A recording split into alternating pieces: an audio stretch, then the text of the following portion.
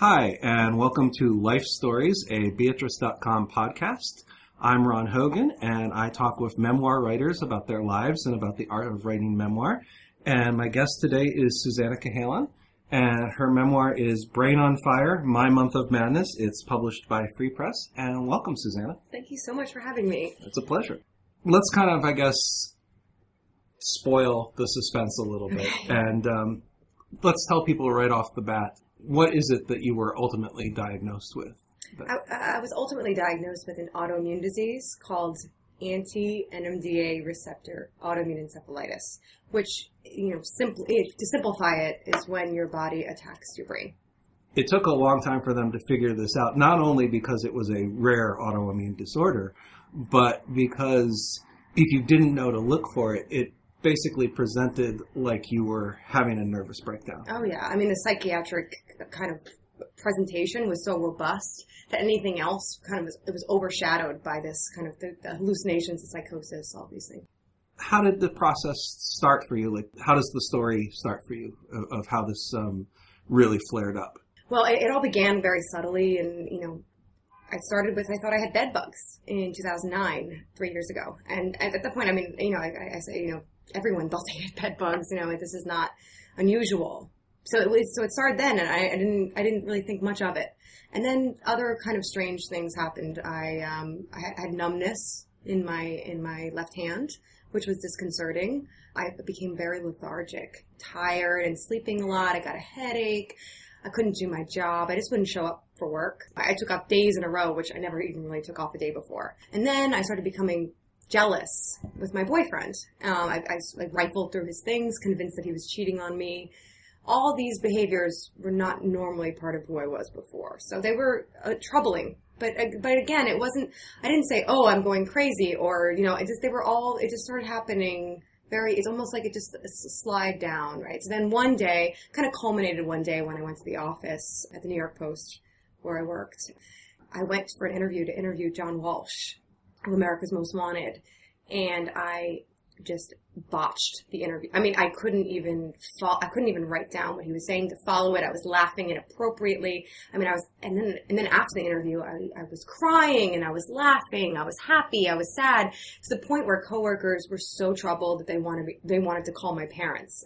As you're writing the memoir about this, all of this stuff is stuff that you pretty much remember. Mm-hmm. But there comes a point where in writing the story of what happens next, you essentially aren't really there to have witnessed it, even though it affected you. And let's talk a little bit about how you sort of like reconstructed, the month of madness in the subtitle. After that experience, I had a seizure at my apartment in Hell's Kitchen. I think that's that moment for me where the memories go dark, really. And what I do remember are only hallucinations. They're only self-generated imagery and this crazy paranoia. That's what I remember. Everything else is dark. So to actually be able to recreate that time, I really needed to kind of use my reporter's toolbox, And luckily I've had my experience reporting before, so it made the process easier. It was still very difficult. So basically what I had to do is I started with the medical records, and using those medical records, I literally drew up a calendar, and I filled in every single piece of information I could for each day. So that's how I kind of just chronologically tried to get as much information as I could down about those days. Objective information. So that's from the medical records. It's objective, right? And then from there, I started filling in subjectively with my parents' interpretation of what happened, my boyfriend's view of what happened, my friends, the nurses, the doctors. So kind of from there, I started kind of building my case as the best kind of version of what happened to me. As you were going through the medical records in the beginning and building up that objective record, I mean, you're obviously having a subjective reaction to it. And there are things in there like, one of the first people to treat you, after he examines you and interviews you, there's a scene where you leave the room and he talks to your parents, and he basically says, she's a party girl going through alcohol withdrawal. On top of, I guess, the, sort of the emotional trauma of going through this disease in the first place, what's it like to sort of like, to go back and to see these horribly off base interpretations of what was happening to you at the time? It's such a bizarre experience. And I try to divorce myself so much from that person. You know, that was a different self. That's what I like to look. I mean, that's how I was able to do this book, because so many of the things I did are so awful. I mean, just terrible things that I did. You know, I mean, I hit and punched nurses. I, you know, yelled at people. I pushed an old lady. Like I was acting horribly. And to kind of read these things about myself and how I behaved, if I was too close to that person, it would have been impossible for me to write it. So I needed to kind of get that journalistic distance. But of course, it's impossible to maintain that, because you are reading, at the end of the day, you're reading about yourself. So to navigate through those medical records, it took a lot out of me. It was emotionally draining to kind of read those. And sometimes I was angry. Like, for example, that same doctor that you mentioned who said I was partying too much, he told a doctor that I was drinking 2 bottles of wine a day when I had told him I was drinking 2 glasses of wine a day. So it just, you know, that was enraging, and there were other examples of enraging moments. And then I was angry at myself, or not even angry at myself, but horrified by what I was capable of.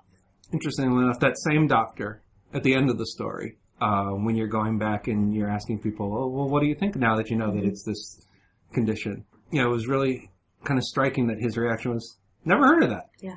Yeah. We know what's amazing about that. Recently, and I'm going to try to keep it as vague as possible because his name is not the real name in the book, but he recently sent a girl who was in the psychiatric ward to Dr. Najjar, who treated me, and said, it sounds like this disease that I read about.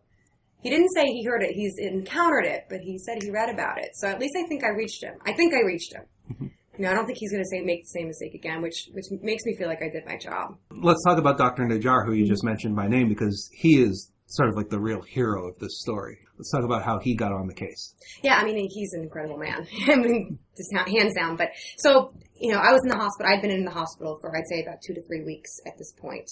Just to give some background, I was violently psychotic for the beginning part of the stay. You know, I was hitting and punching nurses, trying to escape, believing I was on the news. I thought I could age people with my mind. I mean, these kind of hallucinations, you know. But then as I stayed longer and longer, I was edging in towards catatonia. So I was no longer psychotic, but I couldn't read, I couldn't write, hardly talk. I was drooling, no emotional register, arms jut out like Frankenstein, you know, strange, abnormal chewing with my mouth. So that was very scary because that was showing that the disease was progressing. Whatever disease it was, they didn't have an answer. So Dr. Najjar was actually called onto the case because he had a reputation for being this kind of man to go to when nothing made sense. And he had some really, really amazing victories over in earlier cases, with especially with children and young adults. And so he came on the case, and he came in to, and again, this is totally reconstructed because I don't remember this. But he came into the hospital room, and he was kind of the first doctor to sit down and take in all of the information. The bed bugs, I had high heart rate, the numbness, you know, all these things that, you know, a doctor would focus on one thing or the other, but he kind of put it together in one package, and then he asked me to draw a clock. And that pen and paper test kind of became the key to everything. You write, forget whether it was like your reaction or one of your parents' reactions, it's like Dr. House had walked in. And, yeah, my mom actually named him Dr. House because, I mean, you know, he's so lovely and just wonderful. You know, he's so warm. Like that's part of his charm. And I think part of the reason why he's such a great doctor is because he really cares, and it comes across as very genuine. But he, you know, he's not like Dr. House in that way. He's not the mean curmudgeon, you know, but he's brilliant. I mean, absolutely brilliant. And they felt so capable in his hands. He looked at them after he had me draw that clock, and he kind of made all these different connections in his own mind to think, okay, this might be actually an autoimmune disease. And he said to them, he brought them out of the room, and he told them, her brain is on fire. He said, I mean, very simply, but those words, I mean, so, they're the title of my book, but, you know, he told them straight, you know, her brain is on fire, and they knew at that moment they were in the right capable hands to lead them towards that eventual diagnosis. And I know, just hearing, even though that's terrifying to hear something like a brain is on fire, I mean, it's terrifying. They had a sense of relief because they knew they were headed towards an answer. And at that point, there was still a question of, is this a psychiatric disease?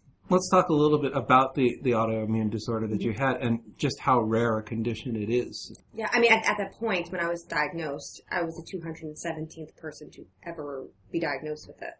But that being said, I think it's rare, but I think it's highly undiagnosed. So doctors actually believe it's been around for centuries, possibly as long as man has been around. And they actually think that it might be the cause of demonic possession throughout history.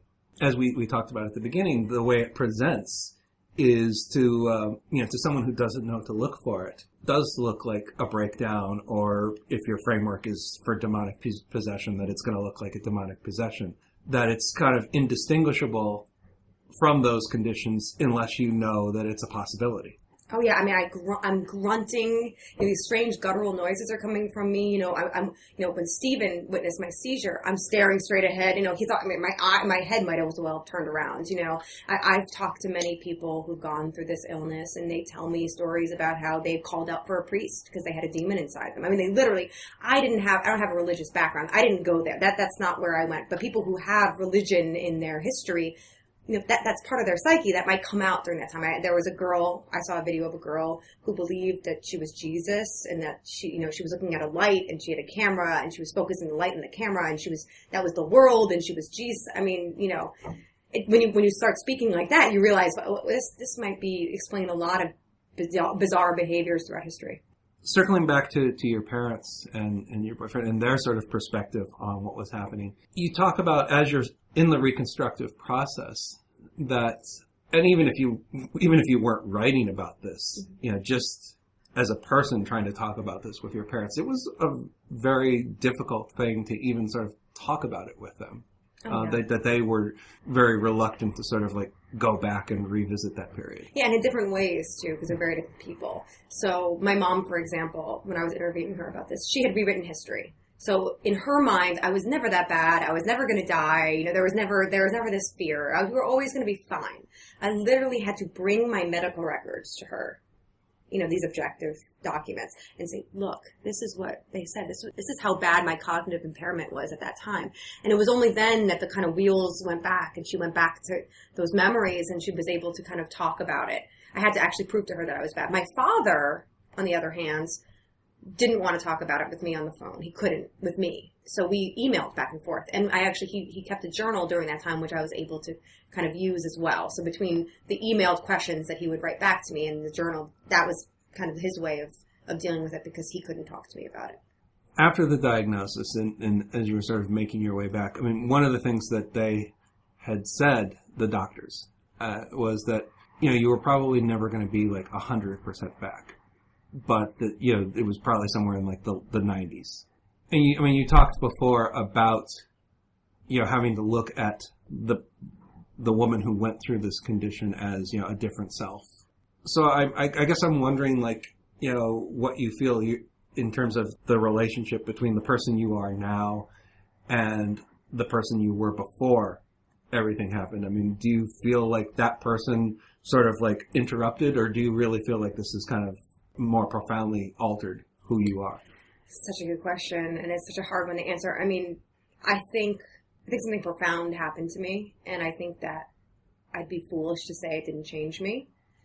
But I do break my life up into pre and post now. It was pre-illness, post-illness, and that pre-illness self does seem a lot different. I don't know how to verbalize how she's different and how I am different now, and there are a lot of other functions. I'm older now than I was then. I'm in a different situation. I'm in a long-term relationship. Different life circumstances change you too, but obviously something as dramatic and important as this is, and it definitely changed me. It just putting my finger on exactly how I've changed is very hard. In trying to tell the story, this actually started out, the Post asked you to tell this story as a feature. Mm-hmm. And what was the process like of taking that feature and feeling like there's more here to tell? There's like a book's worth of story to tell here. When I got assigned that, first of all, I wasn't back to who I am now. And I had less than a week. I was assigned on Tuesday, and I had to deliver it by a Friday. So I did as much as I could in that period of time to try to understand what had happened. But what that revealed to me was how little I really knew. So that basically just bursted me wide open. I said, okay, wow, I really have no idea what happened. And it was almost only then, when I wrote that piece, that I kind of say, wow, there's way more to this story than I initially thought. Yeah, and then the response I got after after that story ran made it even more important for me to write the book. Was it something that you had felt like, I could do a book here, or did people come to you and say, you know what, you should turn this into a book? I wanted to write the book. I felt for two reasons.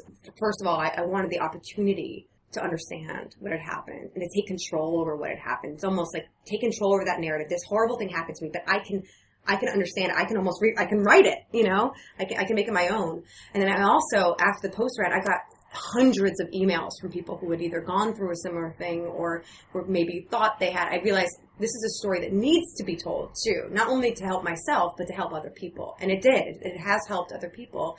And, you know, at the end of the day, you know, you become a journalist for a variety of reasons. And I think primarily you start to try to help people, right? And I think in this case, I can actually say that I did that.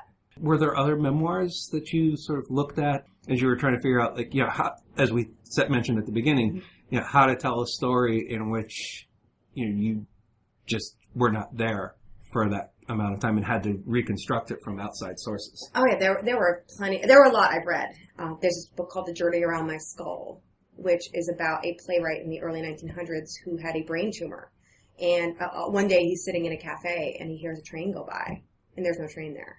And it's a visceral scene about getting brain surgery back then, and he was kept awake during it. I mean, it's a fascinating first person. And that was kind of like, I think, the first of the real illness, sickness memoir genre, if you would call it that. But Girl Interrupted was really important to me. And I especially how she included her medical records in it. And I thought, you know, that is important because I wanted to show, my first draft had a medical record on every page. Just to say, these are the primary documents here. I toned it down for the final version of it, but that was important. Girl Interrupted was very important to me, and all of Joan Didion's work was important to me. But The Year of Magical Thinking, just her own investigation of the self was just beautifully done. And I mean, I read that several times. I wouldn't say it was an inspiration because it's so incredible, but those books were really important to me.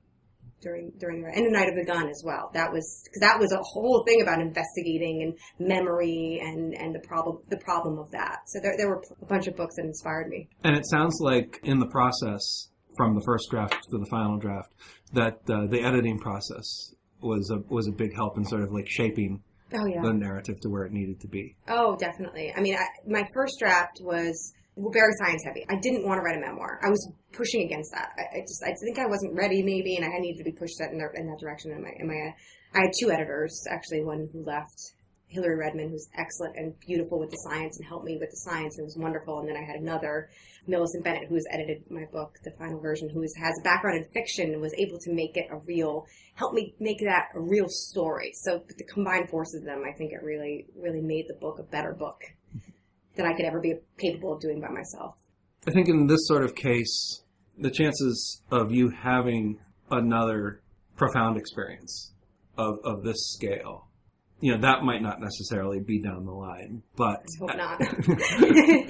But as a reporter, as a journalist, as somebody who does find the narratives in other people's lives on a regular basis, do you, having one book under your belt now, feel like, yeah, I could do this. I could do this with I could find somebody else's life that is as compelling or as information that needs to get out in the sense that you were hoping that this book would do for other people. Do you see that happening? I hope so. I do. I mean, I kind of have the bug. Like, I think it's like, you know, everyone always say writing a book is like giving birth. And I think you forget how hard the process is and you kind of idealize the whole thing after the fact. You know, now I'd love to be back in the trenches writing and, you know, immersed in a subject that I love again. And I think I could do it again. You know, it's definitely not an easy process, but it's so fulfilling. And in the meantime, you're back to feature writing. Mm-hmm. Mm-hmm. And how's that going? It's going well. I mean, I love books. I write a lot about books, and that's wonderful. I love being a part of that community, and I love reading, and I love learning new stories and talking to authors and talking about the process. So it's really a great place to be. Fantastic. We have been talking with Susannah Cahalan about her memoir, Brain on Fire, My Month of Madness. It's just been published by the Free Press, and you should check it out. This has been Life Stories, and I'm Ron Hogan, and I hope you'll look for another Life Stories podcast on Beatrice.com soon. Thanks.